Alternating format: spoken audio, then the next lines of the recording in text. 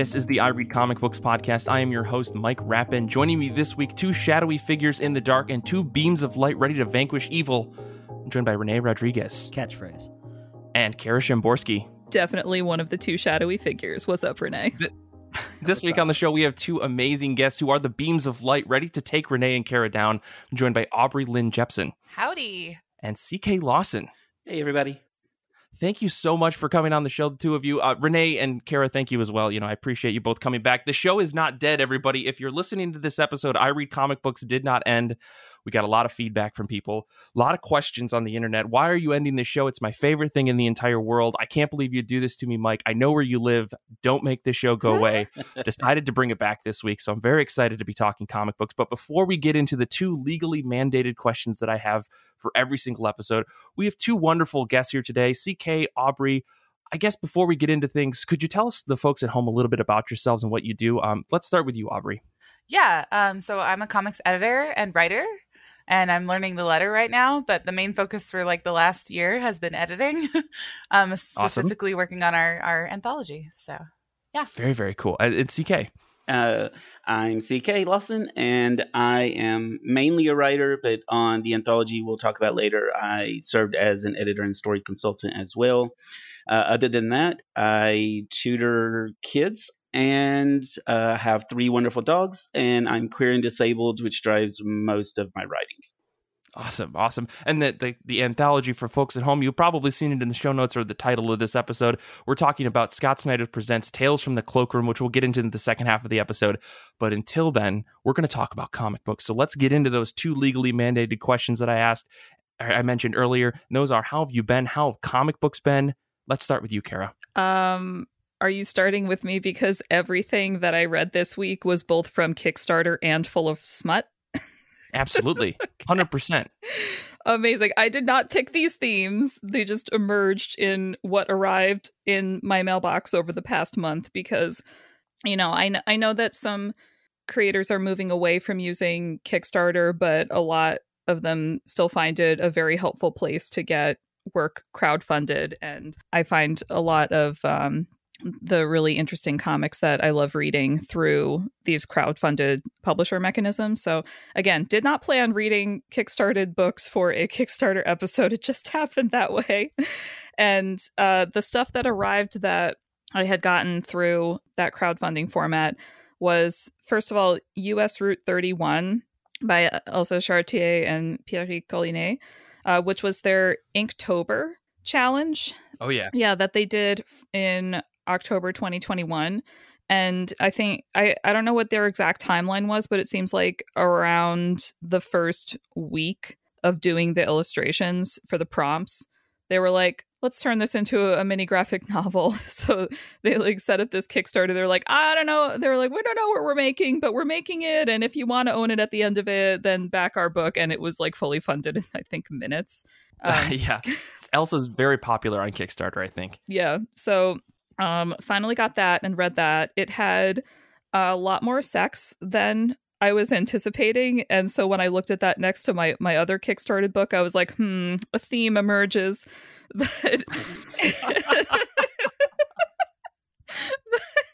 I love Elsa Chartier's work.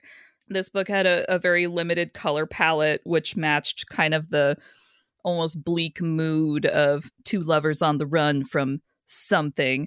And it's a super dark book, y'all. I'm saying, yeah, you see some tits, but it's for just really dark themes. A frying pan is used as a weapon at one point. Classic. Yeah, it's it's a short read, obviously, because it was basically the 31 drawings, and I think there's a few extras in there to kind of create some more transitions between the obvious prompts. But I really like the work that they do. So this was a fun little read. And then in keeping with the theme, all right, this one I backed in, I want to say 2020. I want to say pre-pandemic or just when the pandemic started. I backed Sordid Past by from Iron Circus Comics. And if you're familiar at all with Iron Circus Comics, you know that all of their stuff is sex positive, queer friendly erotica, and they do a focus on anthologies. So if you remember like the Smut Peddler anthologies from like, I think they started those in like 2014. And so I like this kind of stuff because you get to see, like, I love comic anthologies. You get to see a range of different talents and people whose work you might not see in other contexts. And I don't know. I think that the Iron Circus Comics imprint does a lot of, like I said, the work is erotica. It is definitely for adults. It is very explicit, but for people who are turned off like mainstream traditional pornography, but do want to explore some different like sexual content, then I always recommend these anthologies. So Sordid Past was the most recent one. And like I said, I backed it in like 2020 and it's 2022 and it just arrived because this was one of the books impacted by the pandemic and lockdowns and supply chains and shortages. And we're getting like Kickstarter updates from Spike Trotman, the head of the project, who's just like, anyways, our books are still stuck in China. And that was like most of 2021. And then it was like, anyways, our books are stuck in a shipping container in the port of LA. And eventually we'll get them. So it was just like seeing all of the chaos of the pandemic through the scope of this smutty comic book. The theme of Sordid Past is just like a bunch of different erotic scenarios set at different time periods in history. But again, like not just focusing, you think like, oh, history. So like Regency bodice rippers, but it's like way more than that. There's like all different kinds of people and ethnicities represented and all different kinds of sexualities. And so again, like anything that this publisher puts out, I generally am of the opinion that it's going to be pretty good and pretty like, I don't know, like interesting, because again, this is not the kind of content that you see all the time in the mainstream. And I am always looking for just like different ways of getting to explore queerness through comic books. And sometimes you want that to be like really sexual. And if that is what you're looking for and erotic fan fiction isn't doing it and you want something visual, try something from Iron Circus Comics. The end. Now you can talk about something besides sex. That's okay. It's good. I feel like we don't talk enough. I think we did an episode a long time ago slightly talking about erotic comics. We need to bring it back for 2022. And this is a great start. So I looked at this. I don't think I backed this, but I do remember seeing a lot of the woes on Twitter from Spike about all of the shipment issues. And I mean, you could follow the handfuls of different Kickstarters that I've backed, and every single one of them had those types of issues. So fingers crossed that this isn't currently a problem for our friends here on the show. Speaking of, CK, what have you been reading and how have you been? I've been making it. It's been a tough week. You know how it goes when you're launching Kickstarters. It gets a little insane. But otherwise, I'm pretty good. As far as reading goes, there was a period there for a few months where I didn't get to read a lot of stuff. So I've been binging like an insane amount the last few weeks. This week for me, the standouts were House of Slaughter Volume 1. Outside of crowdfunding projects, I tend to read in trade just so I can read a lot more. Totally. But it really, House of Slaughter, created by Werther Dell'Edera and James Tynion IV. Story was James Tynion IV and Tate Bromble, but Tate Bromble handled the script. Chris Sheehan on art. I'm probably butchering that name. Michael Muerto on colors, and Royal Design killed it on letters, and editor being Eric Harburn and published by Boom. That was a mouthful. But House of Slaughter was really impressed by it. I'm always on the lookout for queer content, and they did a great job with this. It's a spinoff of Something is Killing the Children. And without giving too much away, it's all about a monster hunting house, basically. But one of their key things is that they have to keep their feelings in check. And so this is an exploration of a queer kid who falls in love and how that's against the house rules just because they're not supposed to have strong emotions on anything. And so it was a really great analogy that a lot of queer youth, I think, experience of that whole not under my roof kind of attitude. Just explored in a different way. And I thought that they did a really great job with that. The art killed it. They have these really tender moments between the characters. as they fall in love, and maybe just one has a nightmare and he cuddles them in his bed, and it's just really, really sweet and takes me back to when I believed in love and it was all nice and dandy. But it was a really phenomenal read. And Andworld design lately, I've been paying a lot more attention to lettering recently, which I'm sure Aubrey will be proud of me for. And Andworld design just keeps killing it. Every single time I see them, it almost is like it carries the story sometimes, and it's so remarkable. And they really outdid themselves on this one. And I've been also paying a lot more attention to editing names, and Eric Harburn keeps popping up in like everything I love. So I'm a big fan. Awesome. The other one I read, The Good Asian, the second volume of that. The first volume I think was probably one of the top two things I've read this year so far, along with The Many Deaths of Layla Starr. But it was so strong. Pornsak Pichetshote, apologies if I butchered that, on writing. Alexander Tefenkgi on art. Lee Luridge on colors. Jeff Powell on letters and designing. And Dave Johnson did the covers for that. They also had a history consultant on that, which was really cool. Grant Dean, or Den, apologies again. And Will Dennis on editing, which I think also is Scott Snyder's editor. So his name popped out for me. Nice. This one has, this was, I think, might have been my first exposure to Tefenkgi's art.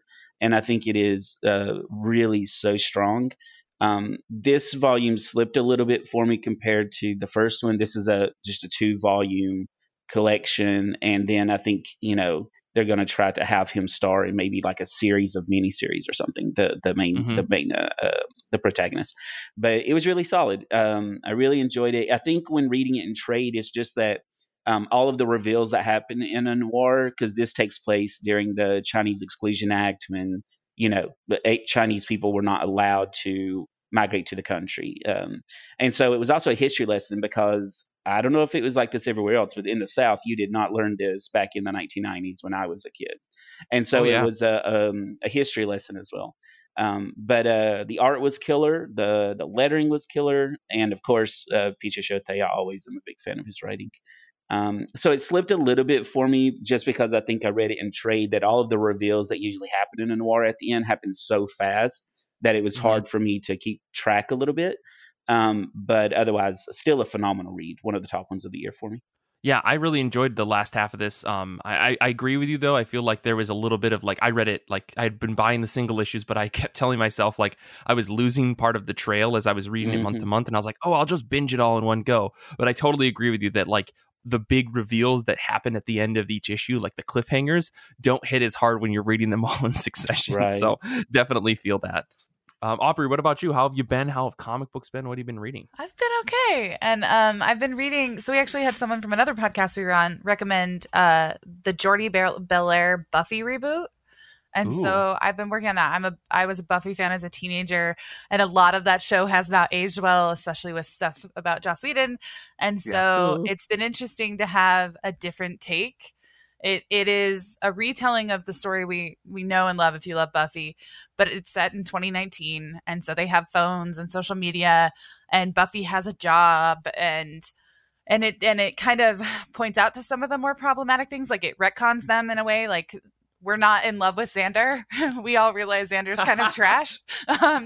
Yeah. And so, and she meets them in a different way. She doesn't meet them like just outside the school. She meets them saving them from vampires. That's within the first 3 pages, so I'm not spoiling too much.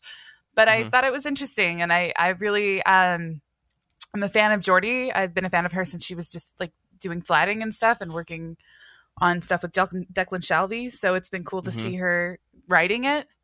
And then the rest of the people in the book are, I totally messed this up in the notes, but Dan Mora is the artist, Raul Angulo is the colorist, and then Ed Dukeshire is the letterer. And so I've just enjoyed that from a fangirl's perspective, because like I grew up with Buffy. And then I've been reading Filth and Grammar by Shelley Bond, and I'm also taking her editing class right now, and it is so good. I've taken several editing classes, comics editing specifically, from different comics editors, and it's interesting that every single one has a different take on some of the process and what they do differently. And so Yeah. I'm not familiar with this book. Is this like a prose book or is it a comic? So it's kind of both. It's sort of a how-to guide on how to write comics, how to edit comics, the process. But she's included like glimpses of like some of the parts are like comic books. Like it's a comic, a few pages are comics. And so she's both telling you about the process and showing you how the art comes to life. And showing you through comics how the art comes to life. And so she's been in the industry for like over 30 years. Worked at Dark Horse, has worked with Neil Gaiman, like things like that. So just like so much knowledge. So she did a Kickstarter. I think she's going to offer the excess books on her website or something. So if you're interested in that, like I'd definitely go look for it. Yeah, I was just Googling as you were talking. I'm like, oh man, I missed this Kickstarter. How did I miss this Kickstarter? I'm usually like pretty plugged in on this, so you've definitely piqued my interest. I'm going to be keeping an eye out for that because that sounds really cool. Like I'm not a comic creator by any means, but I'm very interested in the creative process around it. And maybe one day when I'm like 75, I'll write that one comic and publish it as a zine that's like a fold up 4-page thing. But still, like this kind of stuff really, really intrigues me. I love getting the insight. You would love Shelley Bond if that's comics. The route you want to go. Like, sorry to interrupt, awesome. but you would love it. No. Yeah. Can I ask a quick question going back to Buffy Volume 1? Yeah. So I have never seen Buffy and saw like the first half of season 1 of Angel because a friend made me.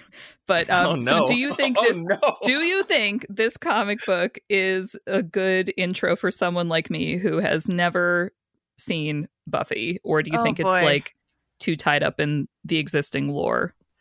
I think it would be good to read, but it might ruin the Buffy for you because like it cuts out a lot of that misogynistic shit that we didn't have in like we don't have as much of now.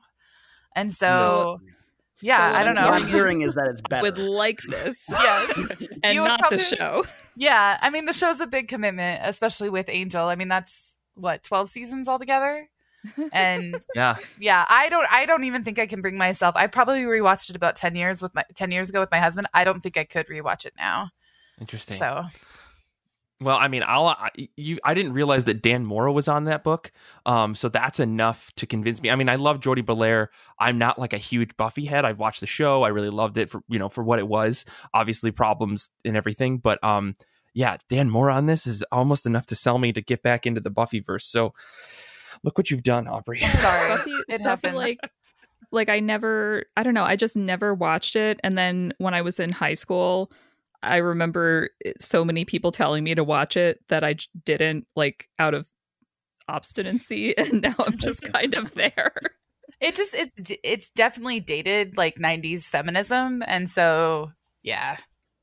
I think I saw one episode of Buffy when I was 6 and there was a werewolf in a cage. And I think someone died in that episode. I don't know. You're going to have to be more specific. Dude, I don't know. I saw one episode of Buffy and was like, nah. But I was also 6. Sure. Oh, God. But I was like, the description, though, of this volume, I'm like, I would read that. Whereas anytime someone's tried to get me into Buffy or Firefly or Dollhouse, I've been like, you know what? I'm good. I don't care. No, Firefly was my jam. Everything else, I was like, I'm good.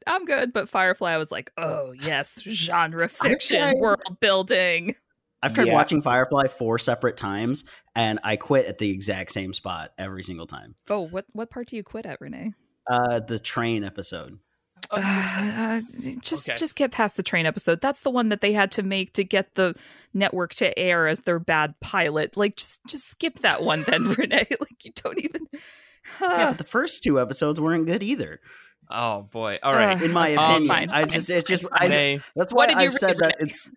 I'm just saying. I just don't think it's my thing. So, that's fine. That's fine. Renee, how are you? I guess how have comic books been for you? I guess apparently I'm in an instigating mood. No,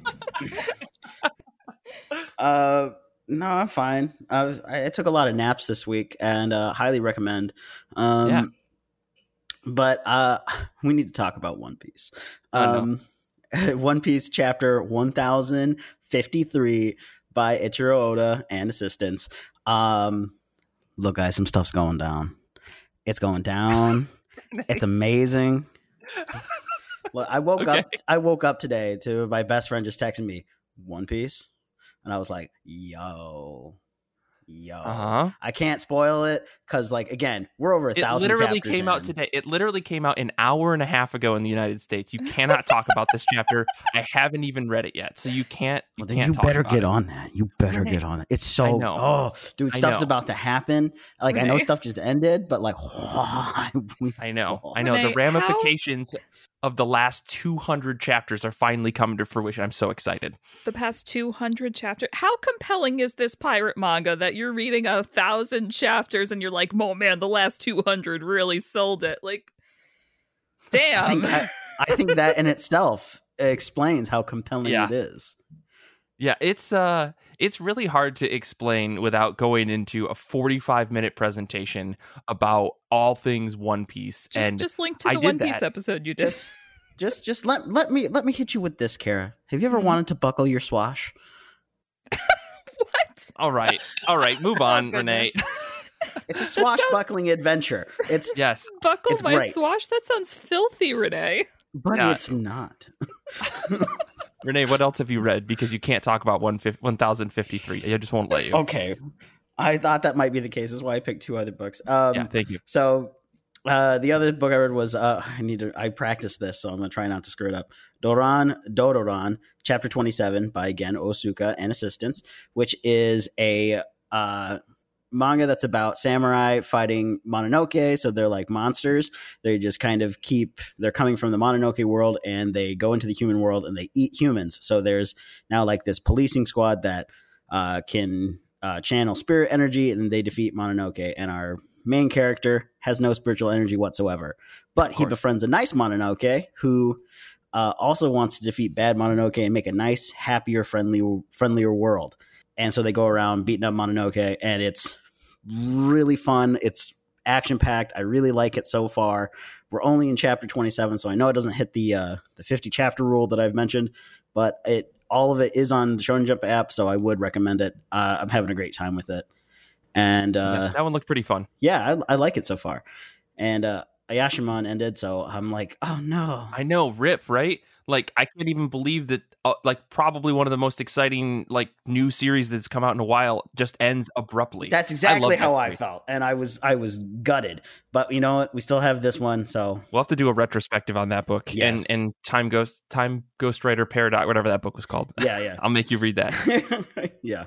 Then the last thing I read was Mission Yuzakura Family, Chapter 134 by Hitsuchi Gondaira and assistants, which is about a spy family. And the last 10 chapters or so have been kind of iffy, but we're gearing up for the next big arc.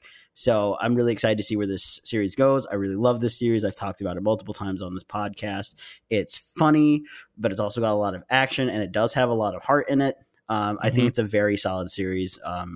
It's a very solid shonen series, but it's also just a very solid manga pick. So I don't know if they've released volumes in the US. I haven't seen any, but the whole series is available to read on the Shonen Jump app. And I'm not sponsored by Shonen Jump, but if you want to hit me up, Shonen Jump, I am available. Give us a call, Viz. We'd appreciate it. Got to shoot your shot, guys. Yeah. Well, for me this week, it's been a wild week. I've read a whole bunch of stuff, and unfortunately, it's all been just okay, with the rare exception here of Doridor was amazing, as I predicted last week on the show. I love that book, and I bought the next 12 volumes because I'm that hyped about it. I'm very excited. I would talk more about it, but I'm at this point trying to race Nick White, who's on the show, to get ahead in that book, because he started reading it at the same time, but he's reading faster than me and keeps threatening me with spoilers. And I don't know what's gotten into his soul that he wants to be so evil, but I'm calling him out right now. I don't think he's listening live on Discord, but what a rude person. Nick's really fast and loose with spoilers. I avoid him sometimes because of that. I know. He's very bad about it. It makes me sick to my stomach. But I did also read a book from Aftershock Comics called A Calculated Man. #1 came out last week. This is written by Paul Tobin. You may know Paul Tobin from his Eisner Award-winning series Bandette that he co-created with his wife Colleen Coover. This has art by Alberto Albuquerque, colors by Mark Engelert, letters by Taylor Esposito, and the synopsis for this book is A verifiable math genius named Jack Beans used to run the numbers for the Pinafore crime family until one day he ran them too well and concluded that the only way out of his life was in a casket or a witness protection program. So he turned state's evidence and ran. That's a really weird way to say that. But yeah, the other caveat of this that's not in the synopsis is that this character can't tell a lie. Like, I don't know why. There's probably some story reason that we haven't gotten to yet. So this book is really bonkers in that we've got a character who is an expert at running numbers and making plans and following through logic and all these crazy schemes, but he can't tell a lie. So his big problem is that he wants to get out of the life of crime, or he wants to be able to live a life with his girlfriend, but he can't tell her what he does for a living. And he's like, eventually she's going to ask me directly what I do, and I can't lie to her. And this crime family won't let him out of their life of crime because he's too good at helping them, squash beefs with other crime families in this big city. So the story bounces back and forth between Jack Beans, this crazy mathematician guy, and the two FBI agents who he is the informant to, as the FBI agents are moving to the place where they're supposed to meet Jack Beans. Now we're following Jack Beans as he's doing some things to basically get himself out of this crime family. And we're following the FBI agents who are talking about his past, introducing this new FBI agent to the process of why this guy is now an FBI informant. So we get to hear about his past, everything that he's done, and why he's basically turning coat and trying to basically turn all this crime family stuff in. It's a really interesting book that I thought was going to be bad, like from the get-go, but I wanted to try it because the premise is interesting, but it like really hits the beats of nailing like a really well-paced comic. And for, I think, 30 pages, it felt like I read a whole graphic novel's worth of content in the best way possible. Like, I know that each issue is going to be extremely dense in the best way possible. It's really rich, and every page is full of information in like a really, really fun way, because it's kind of like a whodunit heist thing, as you don't know what Jack Beans' actual plan is as it's slowly unfolding over the first issue and probably subsequent issues. So really dig that book if you want to try something that's kind of out of the blue. This is A Calculated Man by Paul Tobin over at Aftershock Comics. It's really, really cool. Mike, this, yeah, like, as you're describing this book, I'm just thinking, yes, 2010's USA cable programming. Yeah. Like, is it not giving like Burn Notice, like Law and Order reruns? It totally does, but it doesn't feel like as boring as those television shows are. Excuse you, Burn Notice was a treasure. I was going to say I really liked Burn Notice. I never watched Burn Notice, so I don't really know. Burn Notice was great. Really quick, I do want to talk about one more book, and that is Do a Powerbomb #1. I think every single person in our Discord read this last week. I hope that this book sold really well because it totally deserves it. This is Daniel Warren Johnson, who's on writing, art, and colors. Mike Spicer did the lettering. All I can say is come on with this book. Like, it's a combination of really kinetic, exciting art and action with a really strong story at the heart. I think Daniel Warren Johnson consistently delivers a story that feels really fun and exciting, but there's a humongous heart at the center of it that will pull at all sorts of heartstrings as the story goes on. So we've got this daughter of the former world championship who dies. Like, that's not a spoiler, it's in the first couple pages. And she wants to become this wrestling championship. Story happens. Somehow a necromancer is involved, and it's the coolest thing ever.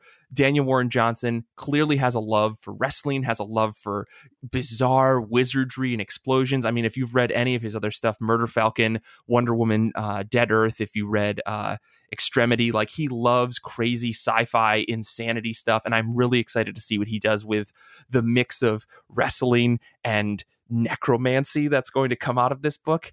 It was a pleasure to read from start to finish, and I can't recommend this book enough. It's going to be killer. 7-issue miniseries, bing bang boom. This book is going to kick butt. I'm so excited. Amazing. My question at the end of this is, can this dude miss? Can Daniel Warren Johnson miss? I just want to know. I don't think that he can, but yeah, glad you bought it, Renee. Yeah, I bought it yesterday, literally because I saw that it was wrestling on the cover, and like, also that title, Do a Powerbomb. I was like, yes, yeah. All the yes. So yes. I'm excited to read it. Probably going to read it today. Yeah, good. Well, let's move on. Let's talk about books that we're going to be reading. I guess, you know what, we're going to take a quick break now that I say that, because it's been a bit and we do want to get to other things. So we're going to take a quick break, and when we come back, we're going to talk to CK and Aubrey more about their Kickstarter, but we're also going to dig into what's on the top 4 pile. So we'll be back in just a minute.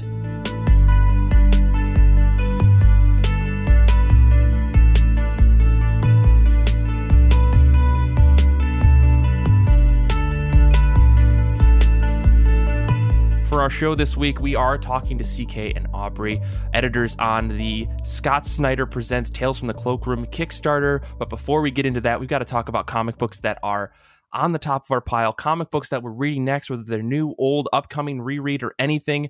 June is our Goodreads book of the month for your favorite comics that you read in 2021. So if you're reading something from last month or last year, totally acceptable for today's top of my pile. So let's just jump right into things. Let's start with you, Renee. What's on the top of your pile? I'm so glad you asked, Mike. So I went to my local comic book store yesterday, which is crazy. Haven't done that in a long while. Good for you, Renee. But I picked up a book that I have heard about through the interwebs, all different kinds of spaces, and I've just been dying to read it, and that is Radiant Black, Volume 1.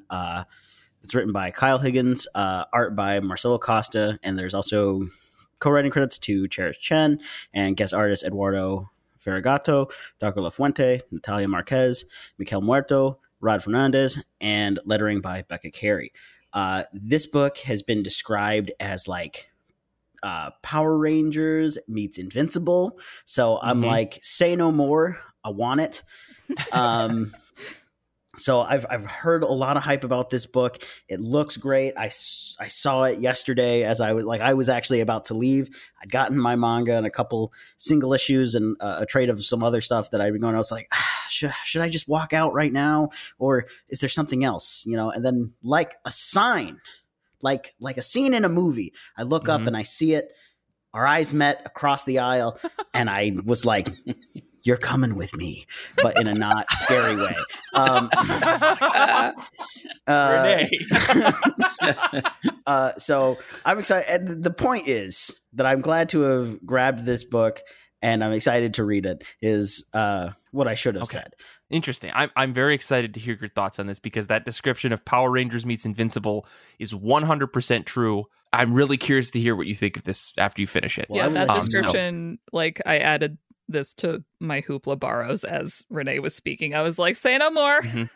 If I could chime in on that one as well. I read it a couple of weeks ago because I'm not a huge superhero person.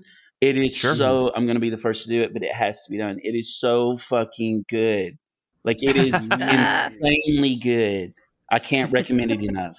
See, and that is a ringing endorsement. If some self-described non-superhero fan is into this, I think that's enough to say that this book is going to be solid. So, Renee, we're going to have to chat next time you're on the show after our July break. It's going to be something to talk about. We may even have to do a callback to some of the earliest episodes of IRCB where we do a big long discussion about it. But I've also just decided that I'm going to play a playlist that is just all the Power Rangers theme songs, just all in one go, and I'll just read it while doing it. Hell yeah. That sounds amazing. I guess, CK, let's jump over to you. What's on the top of your pile? What are you looking forward to reading next? So next up, I have And We Love You by Failhound. Just dropped a couple weeks ago digitally, so I'm very, very excited. Or maybe it was just last week. I think it was just last week. I'm very excited for it. It's basically, a soldier who bleeds memories is about all I can say about it. I don't want to give too much away, but I'm sorry, what? Yeah, this is a follow-up to I'm going to pronounce it wrong, but Commander Rao, R-A-O. Yeah. Rao. So this is, if I'm not mistaken, a prequel to that. But yeah, basically, it's going to be filled with tears and heartbreak because it's Failhound, and very, very excited for it. Yeah, I backed the Commander Rao book. I don't think that I read it. I don't think I read it yet. I think it's just been sitting in my Dropbox for a long time. So this is the encouragement that I needed to get back to that. So maybe I'll go find the copy of this book too once I finish that. And the other one I have sitting in my email waiting for me is Small Bites, which is another crowdfunded one. Matthew Wilding on writing duties, and I think it's just a bunch of his short stories where he did a different story with various artists. So I can't really speak to exactly what that. I'm sure it's just going to be all over the place as far as stories goes. So I'd hate to lump it into a certain genre or anything like that. Knowing that, it's going to be creepy and dark. Because I've known him for a couple years, and it's usually creepy and dark. It definitely gives creepy dark vibes, but I didn't want to make the assumption that everything in there would be creepy. I'm sure there's other stuff too, but you can. That's a good expectation for Matt stuff. Awesome. Well, Kara, what about you? What are you excited for? What are you reading next? Okay, I really want to read Flung Out of Space, inspired by the indecent adventures of Patricia Highsmith by Grace Ellis and Hannah Templar. So I don't know anything about Patricia Highsmith, the person.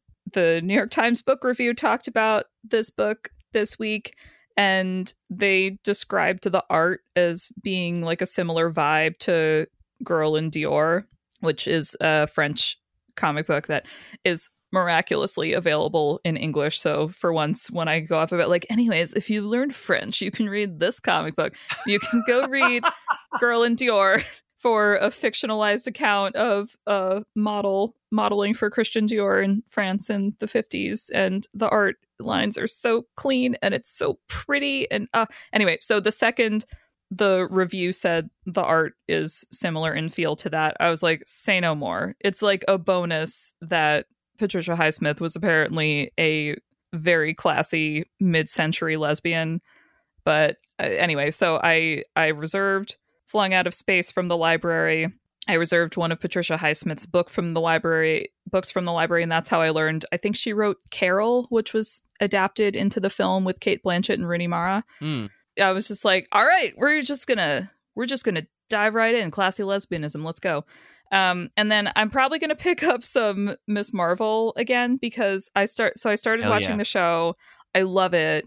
I made my mom watch the first episode with me, and I was like, anyway, Mom, they changed her origin story a little bit, but I know why. And she's like, well, why? I'm like, well, in the show, she gets her powers from this magical bracelet from a family member, and in the comic books, the Terrigen mists merge on Manhattan, and it brings out the Inhuman gene, and the Inhumans are like the X-Men, but not. And just the look on my mom's face, I was like, anyways, this is why people hate superhero comics.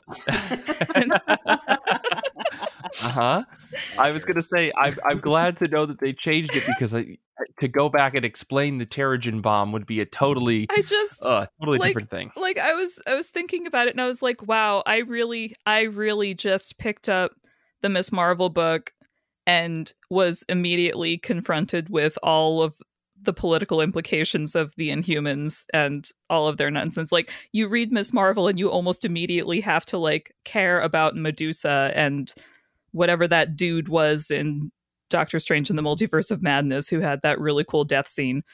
Spoilers. Mm-hmm. No spoilers. Sorry. No spoilers. Whoa. I'm sorry. I haven't seen it. No. I'm so sorry. Xander, edit that out. Seen it. Yes, I'm so sorry. Oh my gosh. Edit it out of my brain, Xander. I didn't realize she was doing that. I thought she was just sorry, guys. I thought you didn't remember, and I was trying to be helpful. I'm so sorry. I had 4 days to watch it on Disney Plus. No. That's I'm okay. Nick. That's okay. I'm so sorry. Oh God. Okay. Well, Aubrey, I'm gonna stop talking now. I'm sorry. Aubrey, since you've completely ruined everything in my entire life, I can just go now. kidding. I can just go. Yeah. No. Like, What are you excited for reading so next? It's okay. sorry. TikTok already spoiled it for me, so don't worry about it. Okay. But what are you excited for? I am excited for ending this podcast and leaving because I'm so embarrassed that I did that. I really thought you were forgetting. I'm so sorry. Okay.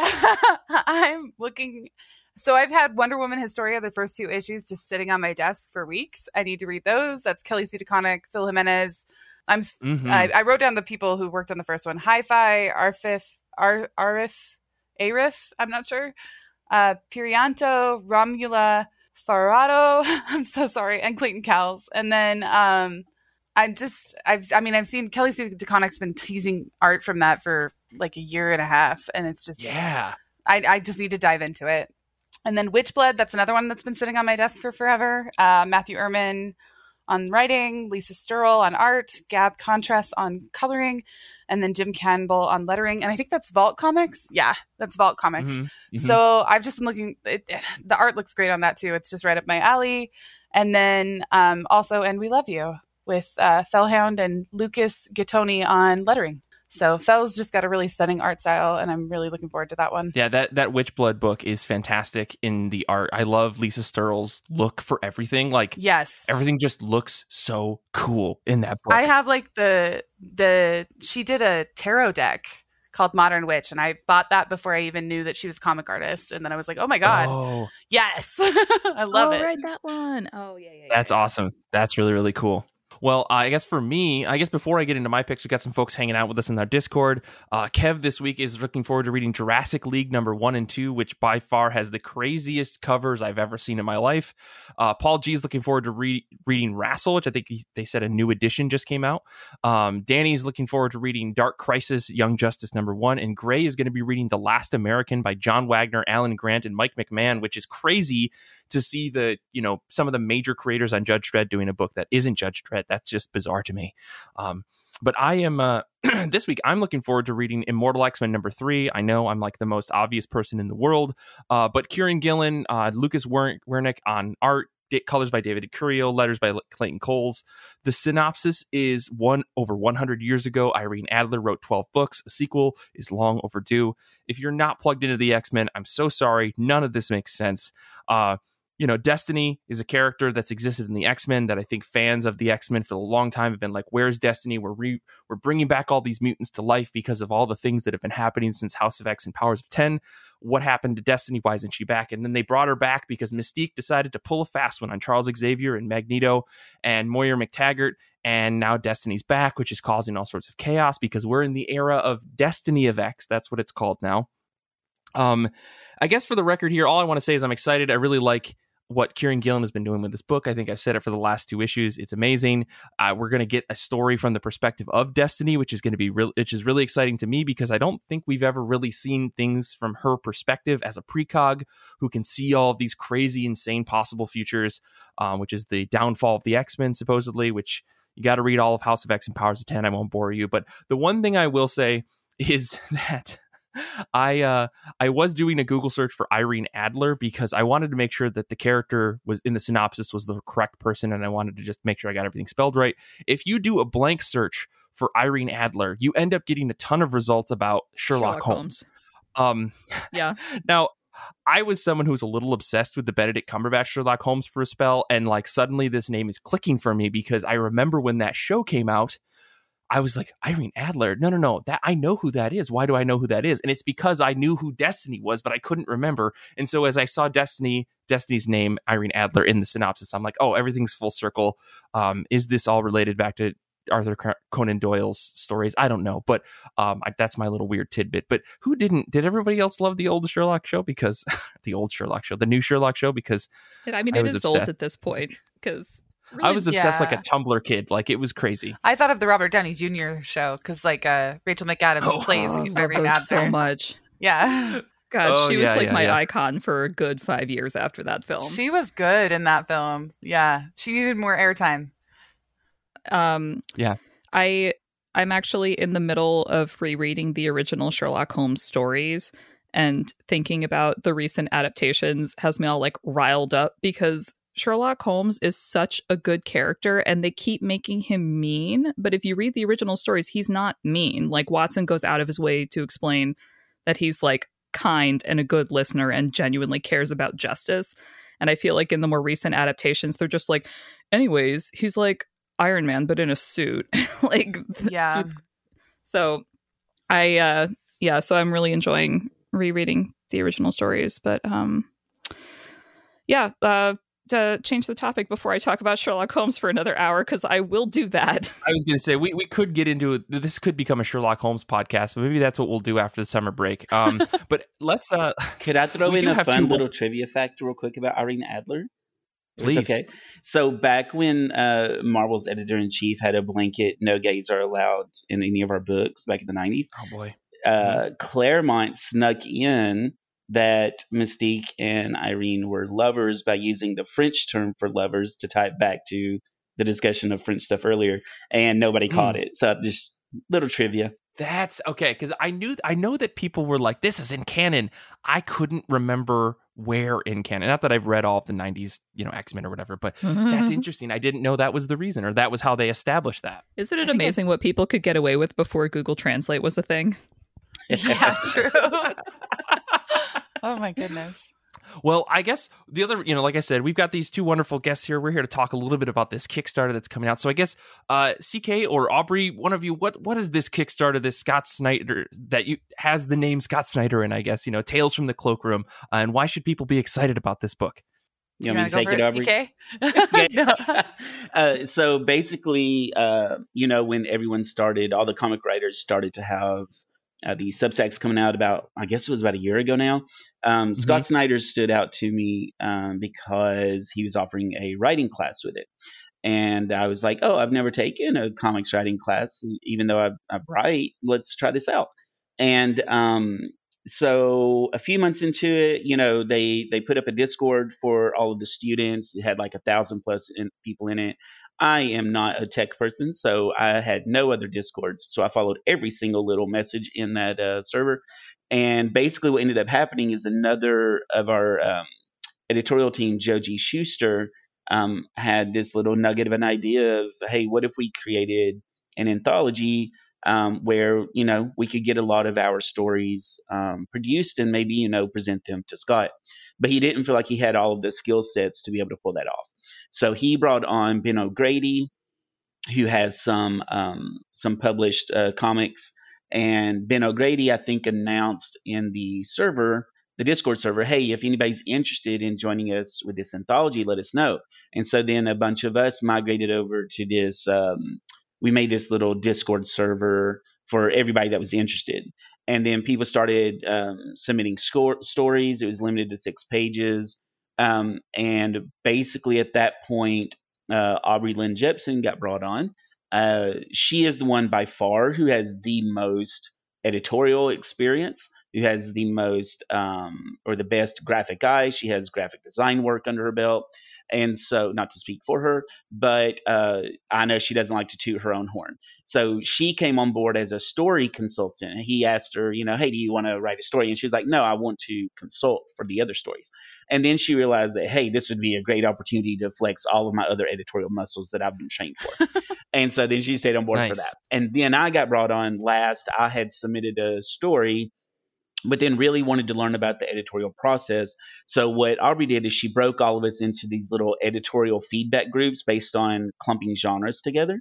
And during that, I just got so invested in the process that then Aubrey took me under her wing, and I've been involved at every step since because I was very interested in learning everything I could about self-publication. And that's how it came about. Right from the get-go, Scott Snyder had our back. He's been our cheerleader. He is not involved in the editorial process at all. This is very much an indie project. And but he and his editorial assistant, or assistant editor, Tyler Jennis, they've been extremely supportive. They allow us to use his name, which was really surprising. And, he tweets for us and blah, blah, blah. So that's how it came about, is from that writing class. So not all of the artists are in the writing class, but of course, all of the writers that are in the anthology are part of the class.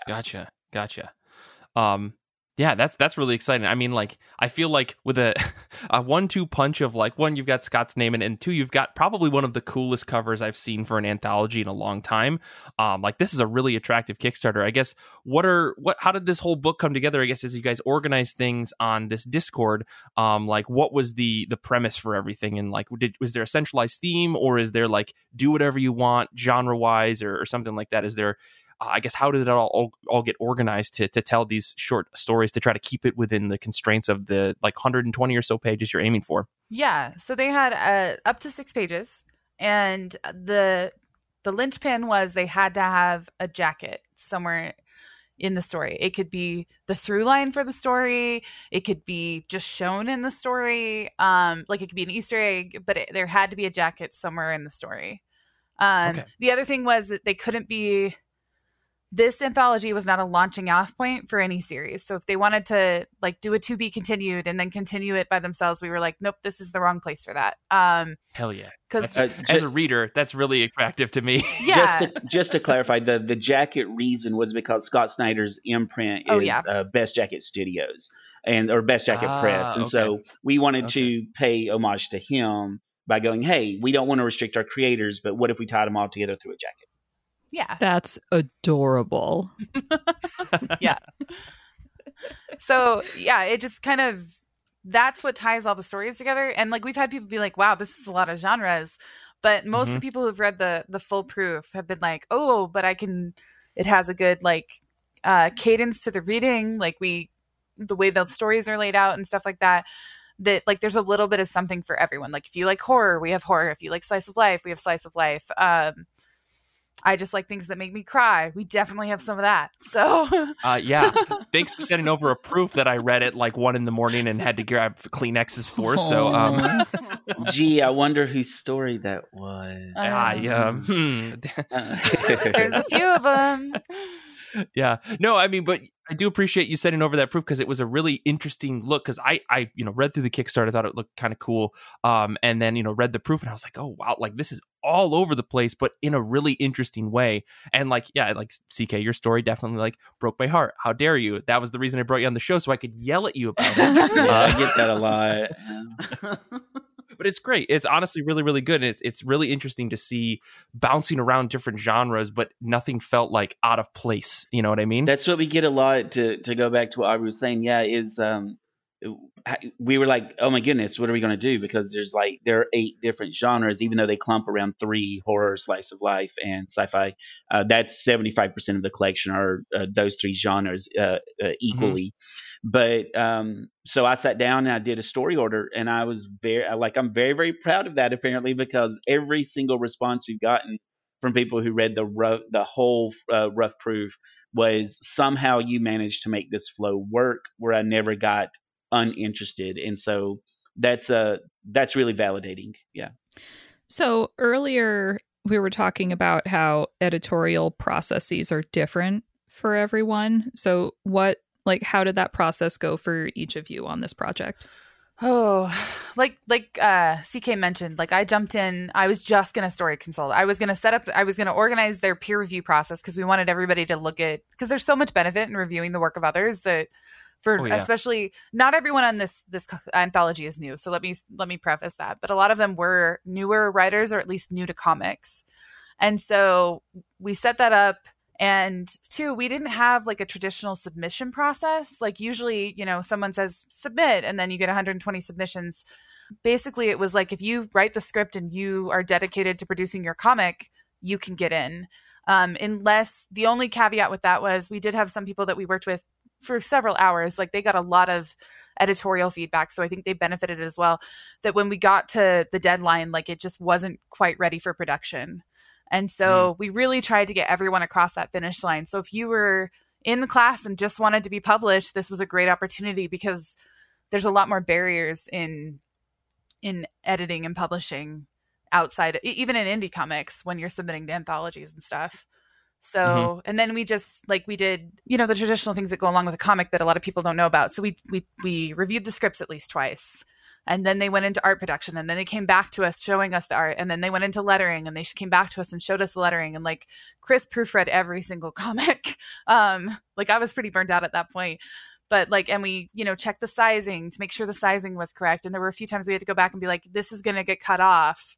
You got to fix it. So it's a really long process that I knew going into it would be, but it's amazing once you're in it, how long it takes to just produce an anthology. Yeah, and we wanted to honor the whole point of Scott Snyder's class. He's so passionate. If you listen to his lectures, which, by the way, you can sign up for his Substack for $7 a month and have access to every single lecture he's done for the past year. So it's a great deal now. But when we, he's so enthusiastic about it, and he's so supportive just in his classes in general when he speaks. And we wanted to honor that by, in our Discord, we help provide resources to learn how to pitch to anthologies and things like that. And Aubrey and I got really invested in helping with script review. We easily spent 120 hours helping those 20 creators. And so it's no joke that we were really committed to helping people learn and hone their craft. Not all of those hours were spread equitably, of course, but Sure. We were definitely committed to that process. And that's what's great about our Discord too, is we have this nice little family and we're constantly talking to each other about, this pitch didn't get accepted. Could y'all analyze it? And we'd have pitch analysis meetings. We hang out once a month and do all kinds of trivia. It's like we've developed a little family. So it's not even just all about the anthology. It's about creating this little family. And that's been really nice. What I also like about this is I feel like at every single comic convention panel I've ever been to, at least one person asks, how do I break into comics? And the answer is always, make comics. So, Right, but it's right. like, no, I need a step-by-step process. So it's nice that there are starting to be some more like structured training wheel options where it is like a learning environment and there is an opportunity to have some work published so that you can actually be like, okay, now I've started a portfolio. Okay, now I have this experience, as opposed to just, well, I guess I'll make a comic and maybe magically the publishing fairies will put it in front of people. Yeah. Yeah, and along those lines too, we're very proud that over half of our creators are from underrepresented communities, whether it be 2S LGBTQIA plus, or women creators, or BIPOC, or disabled, or if you prefer differently abled like myself. But even there, you can't just say make comics, because there's all kinds of barriers, and we dealt with that in one of these situations where, like, even with anthology submissions, if they pay you $50 a page, like, it's going to cost you easily $125 a page to make. So it's like when you say make comics and just go out there and do it, it's like tons of people. That's a very privileged statement, because a lot of people don't have that side money to create it. And until you're in with the indie crowd, you're not going to get a lot of artists on board to be like, hey, yeah, I trust you enough to do, like, I'm not going to make any money until let's do a profit share. Like, and justifiably so, because artists, deserve their money. So it's, the whole make comics thing is a little bit of a privileged statement. Yeah. I mean, I've been at this for 10 years on and off. And that's always the advice you get. And I've gotten advice like, learn how to do another part of the process, which as an editor now I do want to learn that, because I want to be able to understand every part of the process. But like, that's not going to work for everybody. Like, it's not going to work to go learn how to color if you've got, if you're working 60 hours a week and you can barely find time to write your comics.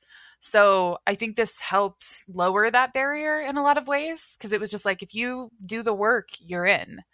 And I think, that I know what they're saying with that advice, but it's hard to understand it until you're in the process. So, yeah. Yeah. It's one of those things where, like, probably someone who has made it through that process is hard to explain the many, many, many steps that they had to go through to get to that point where they were actually making the comics, because you don't think about them like in that context, like understanding how to do calculus. It's hard to explain like maybe every single step, because you already know like how to do calculus. Yeah. I don't know if that translates Comics perfectly and math well, but are the same thing. Yeah. Definitely the same thing. Yeah. Definitely the same Well, I thing. mean, I think that kind of works, because you have to know other math and stuff like that to even start to do calculus. But it's like, how do you explain calculus without explaining algebra and all the other facets in it? I think, and that's what's been nice about both our Discord and the bigger Scott Snyder Discord is people ask those questions all the time. How am I supposed to find an artist? And we're like, here's a resource. Follow this link. Follow this link. These are great places to find, artists. And they'll be like, well, how do I do a pitch? Okay, go read this person's blog. They're really great at describing pitches and different things like that. So it's a very supportive community, and that's willing to share their knowledge. It's been nice. Yeah, that sounds incredible. It's really awesome. One of the questions that I had, and somebody in the Discord is asking, like you mentioned a little bit, like how were the artists selected for this book? If everybody came out of this as like an editor or a writer or something from the Scott Snyder classes, how did you go about picking artists for the various folks on the project? Yeah, so they were responsible. The writers were responsible for setting up their own art teams, and if they did need assistance finding people, like there was always like people in our smaller Discord just for the anthology going, hey, go look at this person, or hey, I just worked with this person, they're great, or hey, my friend just worked with this person, they're fantastic. And so it was, and that's like the bread and butter of indie comics. You have to be able to, I'm not very good at reaching out to people. Like I get really clammy socially online. So it was a lot of like helping guide people and being like, here's a sample work for hire agreement that you can use with them. Here's different things to help them like cross that finish line working with an artist. And then also advice about like, don't, like this is collaborative. I come from a place where I've worked with people who didn't treat their artists as collaborative partners. They treated them as employees. And I watched how badly that went for them and how the communication just wasn't there. And yeah, so teaching them like this is best practice for comics. Like treat them like your collaborator, treat them like someone you're working with, not someone that's working for you, because that's not going to fly very well in the bigger comics, ecosystem. And so stuff like that, just like practical advice, because like not everybody understands. And right now, comics can be so focused on the writer that new people to comics, new writers to comics don't remember. Like you have to credit your entire creative team, because you didn't just create this book. This book would not exist with you alone. So things like that. Yeah. Yeah. And to build off of that for a second, I do think it's important to clarify, Aubrey and I have said a few times, these about half of these have never been published, these writers, and the other half are emerging creators. But along the lines of, most of them would get in. It's because we were so impressed with the quality of the stories. Like Aubrey and I were DMing each other on the side, being like, can you believe how strong these are? And it blows my mind on some of these that they have never been published before. I can't believe it. And so I do just want to make sure it's clear that we weren't just like, everybody's in, like Oprah Winfrey, like you get in and you get in. No, it's not like that. They had to have a strong story. And just so happens they either had a great story and that needed a little tweaking, or we worked with them diligently until the story was there. And also with regard to art teams, a couple of them do their own art. Alyssa Meyer on Malachite, she colored. She did everything but lettering. Ben McCrae, I think, did everything on his with Spuds. A couple of them found artists in Scott Snyder's Discord and just put out like an artist artist shout out there to get them to come on board. But then other than that, when people would ask, like I found mine because Ben O'Grady, the other editor, was like, I think this would be Deborah Lanchinese would be a great fit for you. And so we would, just recommend artists and be like, from the vibe of your story, I think this would be great. And otherwise, here's a great Reddit thing, and here's a great Facebook group for it, and different things like that. So we didn't, again, in honor of Scott, we didn't want to limit people's creative process. That's why we didn't ask for certain genres. That's why it was just like, hey, here's a jacket. What does that make you think of? Go. And so we wanted to do the same with the art teams. We also want to teach you to learn how to handle this stuff when it's all over. So if we don't show you all the various resources, then we're not honoring Scott's spirit of this whole thing is about teaching. And so we wanted to go that route instead of like matching people up ourselves. Yeah, that's really exciting, because I'm hoping that, spinning out of this, we'll see, however many stories you've got spin out their own Kickstarters in the near future to, to publish their own indie stuff. But yeah, I guess to get a little bit more into the details about the Kickstarter itself for folks that are interested, I mean, what's the baseline pitch for this whole thing? What kind of rewards can folks expect, and like how many stories are we looking at for this whole book? Do you want to go for a CK? Sure.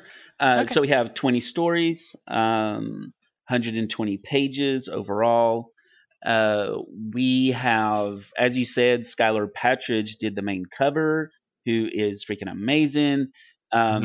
She's best known now for Resonant, Trial of the Amazons, and the upcoming Artemis from DC. But she's just fire everywhere. Like you can't throw a stone and not find something that she hasn't, attempted to or gotten like a variant cover for or something like that. We also have Jesse Lonergan, Eisner nominated for Hedra, I think, and he did a variant cover for us. And then we also have an art print available by Sebastian Perez, best known for We Ride Titans. So basically what we're doing is we have 2 covers that they can choose from. We have a reward tier where they can buy all 3 of those as art prints, which is selling quite well. And I like to see that. They're so gorgeous. And again, with them, we just said, what does the jacket make you think of? Here's some of the stories from the collection. What's up? Like, what does that make you think of? And we just let them do their whole thing. Other than that, we have sticker designs by Rob Jones, who also did the trade dress for us. Cool little stickers with like various kinds of jackets on it, like a horror red, like a Red Riding Hood kind of thing, and then another one that's a sci-fi jacket, etc. And then the dog from my story, the art by Deborah Lanchinese, is actually on a bookmark. So we have stickers, bookmarks, 3 art prints. We have this super duper cool signed Scott Snyder copy that's limited to 50 copies, where he has agreed to sign the book and mail it out. And for the deal, it's pretty good because it costs quite a bit of money to get to a con to get somebody to sign a book for you. And so he was nice enough to offer that for us. Is that all of it, Aubrey? Stickers, I think that's everything. Yeah. The bookmark also has some stuff by Rob Jones, like similar to the designs for the stickers are also on that bookmark. So I have a fussy sticker question, if you know the answer. Are these vinyl stickers or like more papery stickers? Do you know? They're from Comics Wellspring. They're 2x2 circular gloss. That's the amount of information I know. I don't know if Aubrey knows a little more. I think they'll. Yeah, I don't know. I have so many stickers. I should know questions like that. I'm guessing they're a little more papery with a gloss like finish. Yeah. I just ask because I think like stickers, and I think, oh, well, you put them on your water bottle, you put them on your laptop. Like, how resilient are these stickers that we're talking about here? I want to show off these really cool jackets. And see, I put them on my wall using the blue tacky tape so that because I like cannot commit to actually sticking them to anything. So I see. Well, cool. I guess, Kara, Renee, do you guys have any last questions before we wrap up here? I mean, honestly, I was also going to ask about the stickers. It's like, oh, great, you're shifting the paradigm of creating comics. Cool. But these stickers, though. No, honestly, everything about the class and hearing about this anthology and things like that, it's I think all of that is so incredibly cool and interesting, and I'm just very excited to read this anthology and just kind of just to really sit with it. So I think that they answered everything that I could potentially have questions about in this our discussion. So cool. I'm feeling pretty content at the moment. Yeah, I friggin' love anthologies, guys. So I'm very hyped to add this one to my pile, and loving our extended sleepover party here. Sorry, it has to end. Yeah. Well, I'm really excited to see where this Kickstarter goes. I congrats. As of right now, it looks like the Kickstarter's funded. Fingers crossed, we'll hit every single stretch goal and beyond. I'm really looking forward to see how this thing pans out, and looking forward to reading my copy once it's all wrapped up. So I guess, CK, Aubrey, where can people find you on the internet? I guess, CK, let's start with you, and then we'll go over to Aubrey. Where can people find you on the internet if they want to talk more about this? Sure. I'm most active on Twitter at Chris Does Comics. I just sit there and tweet and retweet about lots of indie projects. I'm also on Instagram at Chris Does Comics with an X, but I'm less frequent on that. You can also follow the project at talesfromthecloakroom.com, or follow them at Cloakroom Comics on Twitter, where we'll be posting a lot more art and things like this as we go along. I will also say I am very happy, Mike, that my story made you cry, because that is my goal with all of my writing, is to make people cry. So, yeah. All right. Well, then I'm going to be following you to the ends of the earth, because that seems to be my most addicted type of comic that I am. So I just want to read comics and feel things. Right. Exactly. Aubrey, where can people find you on the internet? I'm at Taming the Muse on Twitter. That's probably where I'm the most active. Like, you can find me on Insta, but I don't post very often and I don't look at it very often. So Twitter's the place to be. That's the main place. Awesome. Well, I'll post a link to all this stuff in the show notes. We'll have a link to the Kickstarter, and we really hope everyone out there can go out there and support it, because it looks like it's a super solid project, and everything about it that I've seen so far is really, really cool. So for those of you that are interested in the continuing listening to I Read Comic Books, because we are not dead as a podcast, next week's show is going to be the last one before we go on our July break. There's going to be a huge announcement about some stuff that's happening after July. We've got a lot of really cool things. Next week's episode is going to be me, Kate, and Paul talking about our Goodreads book of the month, our favorite read from 2021. Kate and Paul and I are going to be swapping some books that we really, really loved and talking about them on the show. So look forward to that. If you're on the Discord, I'll be posting what those books are in advance so that you know. Otherwise, you can follow us all on Twitter. You can follow Renee at Rodrigo29. You can follow Kara at Kara S. Sam, and you can follow me at Mike Rappin, and the show at IRCB Podcast on Twitter, Instagram, and the good old TikTok. This episode first aired on Patreon and is possible because of our wonderful patrons. Join today for exclusive series like IRCB Movie Club, Saga of Saga, and so much more. Join now at patreon.com/IRCB Podcast. If you haven't already, please rate and review our show 5 stars on Apple Podcast, Spotify, yes, they have ratings, or wherever you listen to podcasts, because we deserve it, even if we ruined Doctor Strange for some of you earlier. I'm sorry. I'm so sorry. You can join the IRCB Discord community to chat, comics, and more. Plus, you can listen to our episodes live as we record every week. Check the link to our Discord in the show notes. Yeah, listen live at your own risk. Podcasts grow best when spread by word of mouth, so why not tell your friends, family, and local comic shop about IRCB? Infinity Shred is the best band in the universe. They do all of our music, and we can't thank them enough. Xander is a very cool guy who makes us sound extra cool every single week. We thank him enough, and we can't thank him enough for being our editor and for bleeping out those Doctor Strange spoilers. I want to say thank you to CK and Aubrey for coming on the show. I want to say thank you to Renee and Kara, as always, and everyone listening live on Discord. We love you to death, and all you fantastic human beings out there who listen to our show every week, we love you, and we thank you so much for continuing to support IRCB. And until next time, comics are good, and so are you.